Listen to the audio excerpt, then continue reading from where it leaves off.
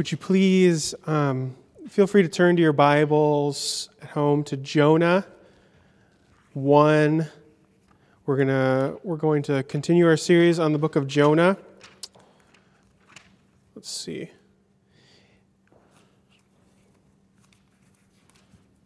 There we go. Before we do that, would you please join me in prayer?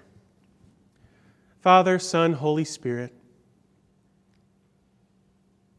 be with us now to hear your words, to hear the words you have for us this morning from your book, from the Bible. Lord, we know you're real and you try to get our attention. And we know that the Bible, the words you gave us, is the primary way that you speak to us today. Help us to listen. Holy Spirit, be at work in our hearts to hear the words that you have for us today. Open our minds, open our hearts to receive your word of love and encouragement today. In Jesus' name we pray. Amen. Jonah 1, 3b to 4. After paying the fare, he went aboard and sailed for Tarshish to flee from the Lord. Then the Lord sent a great wind on the sea, and such a violent storm arose that the ship threatened to break up. This is the word of the Lord. Thanks be to God.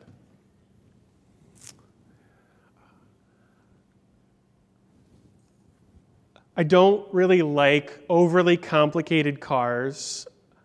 I find simplicity in cars nice. I have very limited knowledge of cars, and so occasionally I can fix something as long as it's simple enough.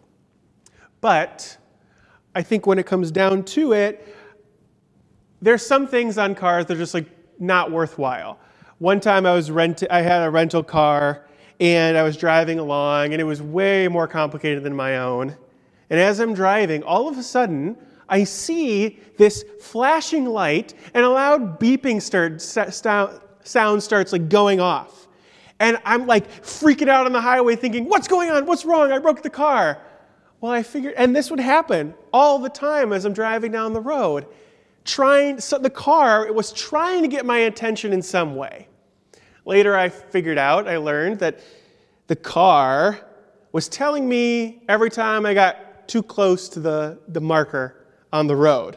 And it was so annoying, and it just seemed so extreme that the car would feel the need to tell me every time I was in mortal danger. Such an extreme measure for some small little thing that I was doing wrong. And it reminds me a little bit of the passage today of Jonah and how God is trying to get Jonah's attention. God's, telling Jonah what he wants him to do. And before we look deeper into the story, let's remind ourselves who Jonah is, who Jonah was. Jonah is probably a character a lot of us know in growing up, and in our Bible stories and Sunday school. It's a really nice lesson in that way. So we think of Jonah maybe as this hero, but I have to tell you, Jonah's not the hero of the story. Actually, Jonah's kind of a jerk. We'll talk probably more about this in later sermons, but Jonah is mentioned one other time in the Old Testament. 2 Kings 14. Jonah is a prophet for King Jeroboam II, one of the worst kings of Israel. And Jonah was basically paid to tell the king what the king wanted to hear. Jonah was this corrupt prophet that refused to give bad prophecies. And he was called out for it by Amos, actually, in that story. So Jonah is this corrupt guy who, maybe doesn't really care that much about what God is telling him. He just wants a nice paycheck from the king. So this is the person that God calls to deliver this message to Nineveh, the message of judgment. And when Jonah hears that this is what God wants to do, he's like, no way, I am not doing that. In fact, I don't like that plan so much. I'm going to go in the opposite direction. I'm going to Spain instead of Assyria. So that's where Jonah goes. He boards this ship to get away and hopes, maybe he's thinking, hopefully God will just forget about this. Maybe he'll choose someone else. I'm done with it. But come on, Jonah. Don't you know that when God has a plan, God is going to make sure that plan happens? That you can't just stop something that God wants to do. When God calls you to do something, He's going to make sure that it actually happens. Because you can't stop God's plan. And so, as a response to Jonah sinning against God, to going in the complete opposite direction, God sends this storm, a really violent storm that the Bible says threatens to break up the ship. And that actually seems like a little bit of an extreme measure. Maybe couldn't there have been a different way to get Jonah right back on course? But regardless, God uses this extreme measure to turn Jonah back towards him. It is a punishment for Jonah's sins, for not following God, what God had for him. But it's more than that. It's God's way to get Jonah back on the path that God called him to. Because Jonah does not want to be a part of God's plan at all. Because what God is calling Jonah to do is actually really hard. Let's think about this for a second. God asked Jonah, this corrupt prophet who maybe didn't care all that much about, his religious beliefs, his convictions. He was just more concerned about a paycheck. God calls Jonah to deliver a message of judgment. Hard enough. I imagine a lot of prophets preferred having messages of grace and hope. They didn't like to do judgment ones. Maybe a few of them did, but they were probably the weird ones. But that's hard enough. But on top of that, God is asking Jonah to preach a message of judgment to Nineveh, which happens to be the capital of Assyria, which at that time was the biggest, the baddest, the most violent, the scariest nation on the face of the earth. These people were brutal. They would cut off people's heads in battle and they would pile them up to show people their victories. This is where God wants Jonah to go, to give a message of judgment. And Jonah's thinking, no way. I wasn't even that good of a prophet in the first place. This is way too hard of a calling, God. And I think the call that God has on our lives is hard too. We can relate a little bit to Jonah, not as much, but a little bit, because God calls us to do hard things too. God's calling to love Him and to love our neighbor. When we get down to it, it can actually be very hard to do, especially in times like now, when tensions are high. It can be hard to love our neighbors when we're spending way more time with them in our house than we ever thought we would. When the person who, in our family is the annoying chewer, is the annoying eater, is spending 3 meals a day, and we have to listen to them. It can be, and we're spending far more time with our family than we ever had hoped we wanted to. It can be hard to love our neighbors when they're on our nerves for the past few weeks. And they're asking what to do because they're bored. Because guess what? We're all bored. And so it can be hard to love our neighbor when times are tense and it's stressful. And we're stretched thin. It can be hard to love our neighbor when we're feeling so alone and we think, I just selfishly want to do something. I want someone to be around here to ask me how I'm doing. Spending way more time alone than we ever thought we would. See, in these tense, in these difficult times, it reminds us that actually we're pretty bad at following God's call for our lives in general. We have a natural tendency to not love God and to not love our neighbor. because our neighbors are annoying, but also because our society, what we're told from our culture is to focus on yourself. Find your fulfillment in your work. Try to make a ton of money. Money is the most important thing. Oh, you're not at school? Oh, try to find a different way to show off to all your friends, to show your social status. Because what really matters is you. You're the most important person and what you want to do. And I get it. I just sometimes want to focus on myself. I think of I'm so bored. I want to go outside. I want to do the normal stuff. Why do I have to worry about other people getting sick? I'm the most important person, right? And I think God knows how difficult it can be to do the things that He calls us to do. Specifically with Jonah, I'm sure God understood that this was not an easy thing to ask. But that's why God is willing to use such extreme measures to bring about His calling, the plans that He has, to support the people who He calls.